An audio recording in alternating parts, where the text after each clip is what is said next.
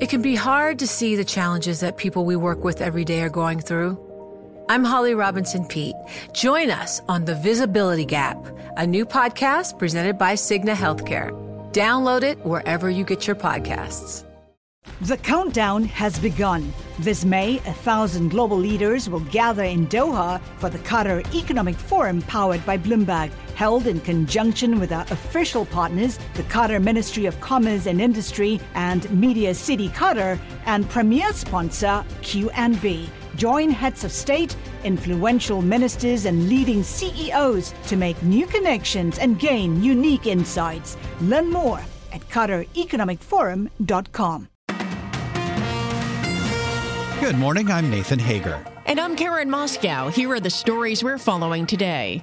The latest first on Idalia, the storm that smashed into Florida's Big Bend as a Category 3 hurricane yesterday, is still dumping heavy rain on the deep south. Florida Governor Ron DeSantis says some of the worst effects are in a lightly populated part of his state. We clearly have significant damage throughout the Big Bend region, but the response has been swift and people are getting help. Bloomberg meteorologist Rob Carolyn is here with more. So, Rob, what is the latest on this storm? Nathan and Karen, Idalia has been downgraded to a tropical storm. It's going to be exiting the coast, probably very close to Wilmington, North Carolina this morning. The winds are now under 60 miles an hour, and that's in gusts. The big problem with the system, as we mentioned yesterday, is now heavy rain, which is falling over portions of eastern and northeastern North Carolina. That will gradually wind down today, but flash flooding is likely across that area. Storm's going to be moving out into the Atlantic over the next couple of days. And due to strong upper-level winds, it's going to be weakening. Okay, so is there any risk the storm does any more damage from here? I think the storm is probably going to be drifting in the southwestern Atlantic off the coast of the United States for a couple of days. But as I mentioned, there's going to be strong upper-level wind shear affecting the system. That's probably going to prevent it from redeveloping. I don't think it's going to be a threat to the continental United States once it gets offshore. The only thing it may do is produce some swells, which will affect the beaches on the east sides of Florida up through South and North Carolina next week. All right, Rob, thank you. Now, Idalia did lead to more than 1,000 canceled flights yesterday. It left about 325,000 people without power from Florida into the Carolinas and will likely cause $10 to $20 billion in damage. Well, we turn to the markets now, Nathan, and shares of UBS are surging. They are up more than 5.5%. The Swiss bank has posted the biggest ever quarterly profit for a bank in the second quarter as a result of its emergency takeover of Credit Suisse. The $29 billion gain is a result of the accounting difference between the $3.8 billion price UBS paid for Credit Suisse and the value of the acquired lender's balance sheet. We spoke with UBS Chief Executive Sergio Ermotti, who confirmed that thousands of job cuts are on the way. We will have around 3,000 jobs that will be made redundant over the next years.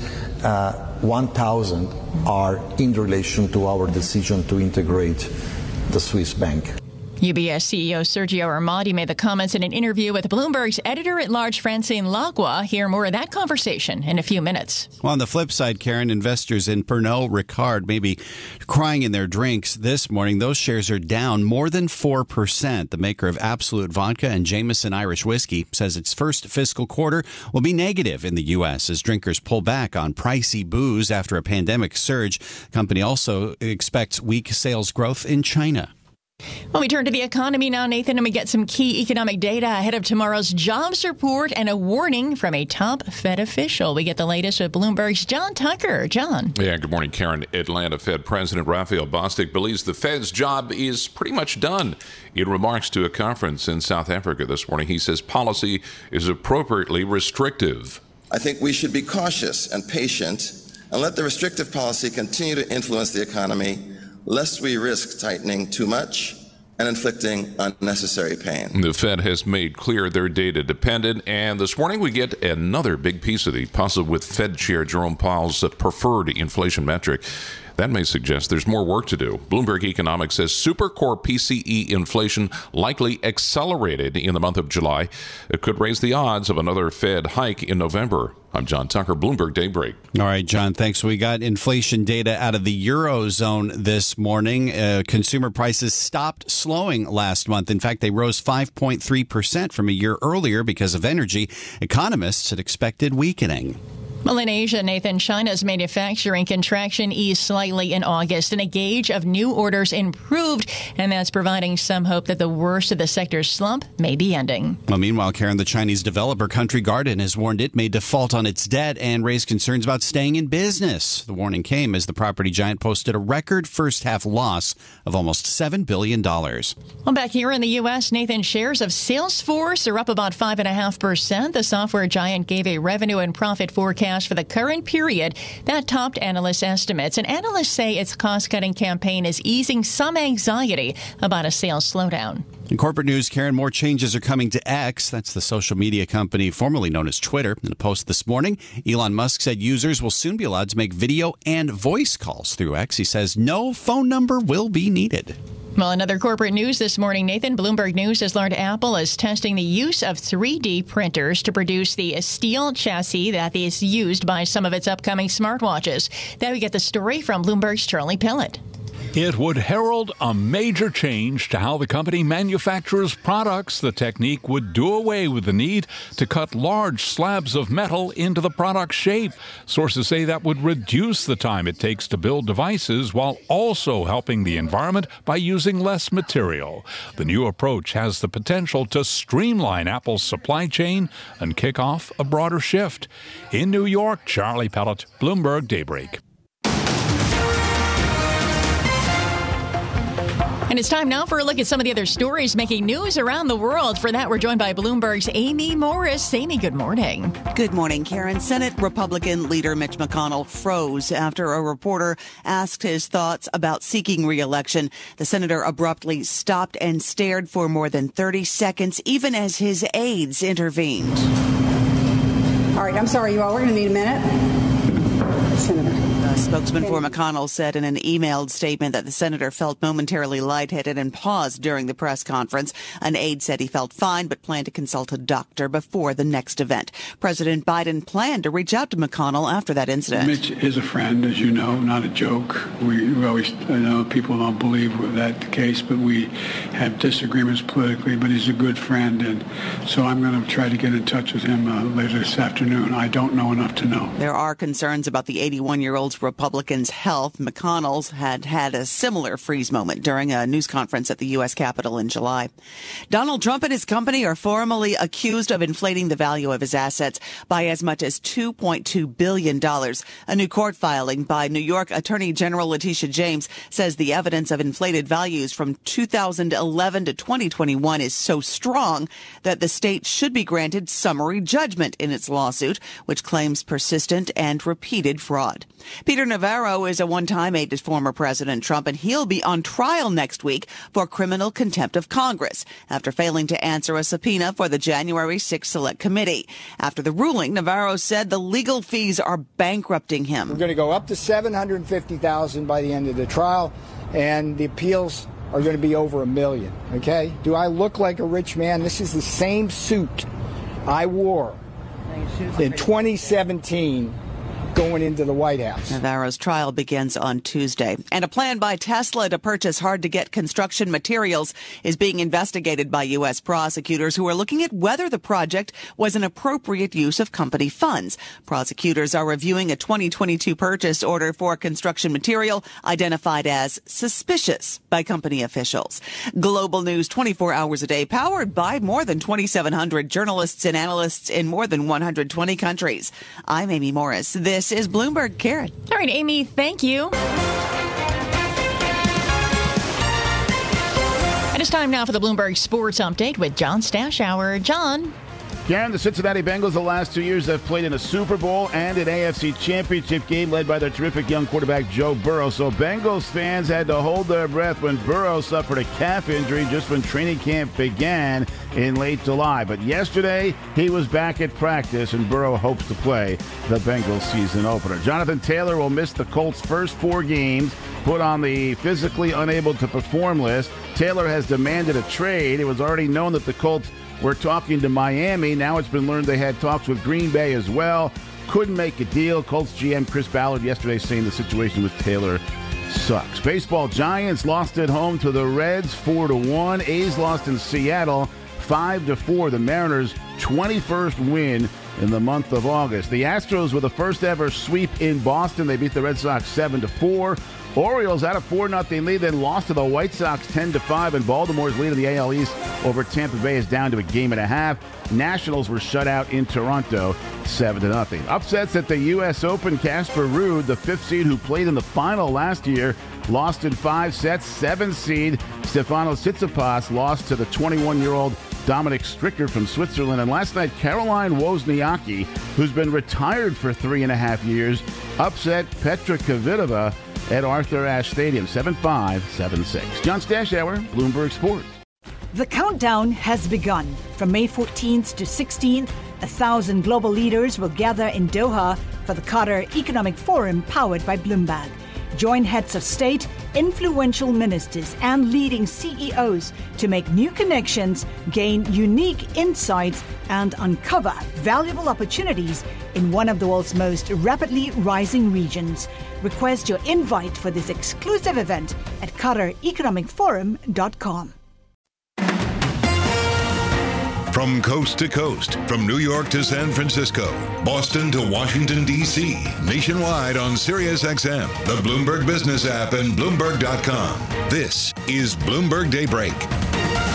Good morning. I'm Nathan Hager. The biggest ever quarterly profit for a bank has just been posted in Switzerland. UBS reported those results nearly 3 months after the Swiss lender's emergency acquisition of rival Credit Suisse.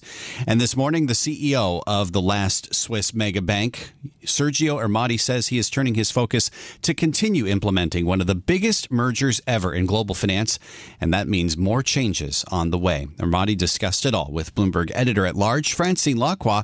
Let's bring you part of that conversation. Our industry, it's very difficult to do restructuring, the deep restructuring necessary at Credit Suisse, and extract the synergies without going through people and headcount. Having said that, there is a big element of the cost that is driven by real estate planning, by rationalizing legal entities, and by IT platforms shutdowns. On the headcount front, first of all, we are counting a lot on natural attrition, on retirements and internal mobility, and shifting also our permanent to external headcount ratio. Having said that, of course, we're going to have to take some proactive actions in redundancies in the years to come. Yeah, mainly in Switzerland? No, I think this is something that will affect, of course, our entire workforce.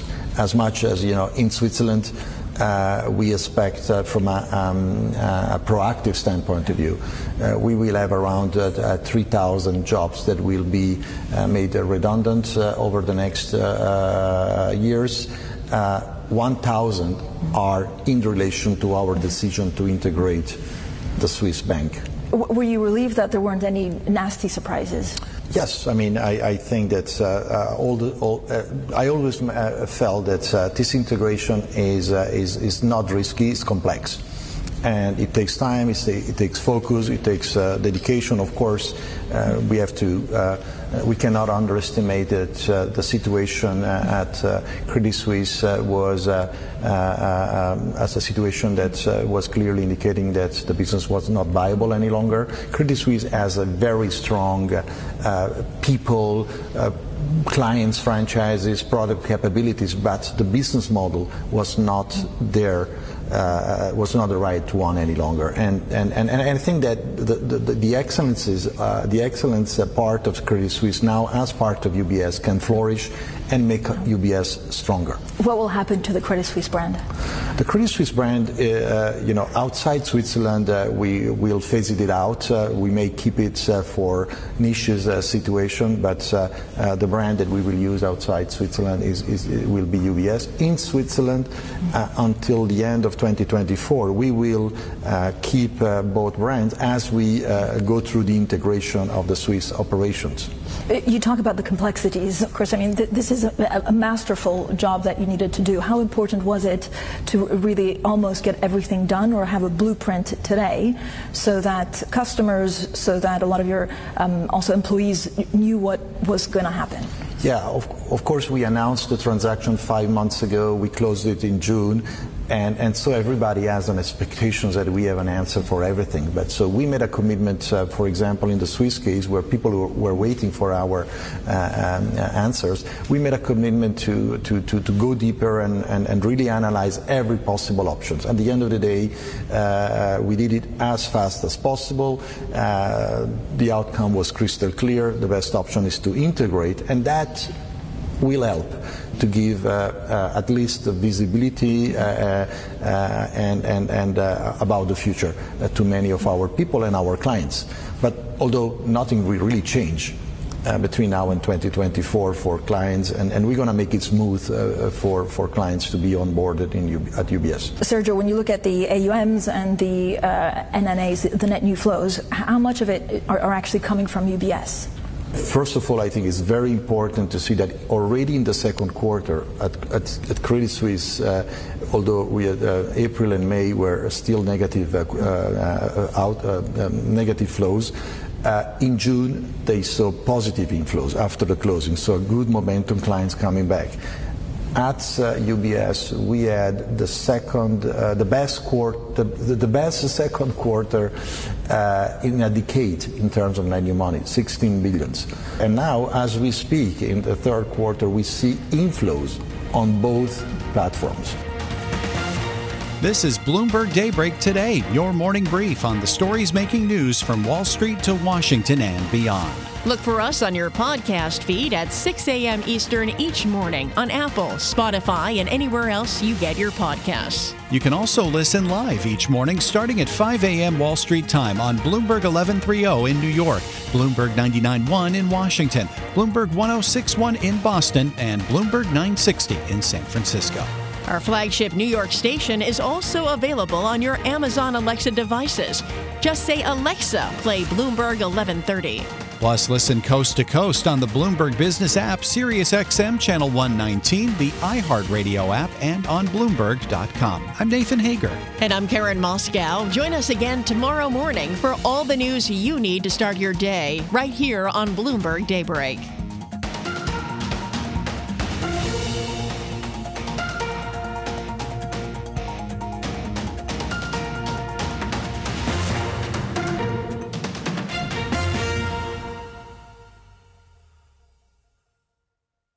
The countdown has begun. This May, 1,000 global leaders will gather in Doha for the Qatar Economic Forum powered by Bloomberg, held in conjunction with our official partners, the Qatar Ministry of Commerce and Industry and Media City Qatar, and premier sponsor QNB. Join heads of state, influential ministers, and leading CEOs to make new connections and gain unique insights. Learn more at QatarEconomicForum.com.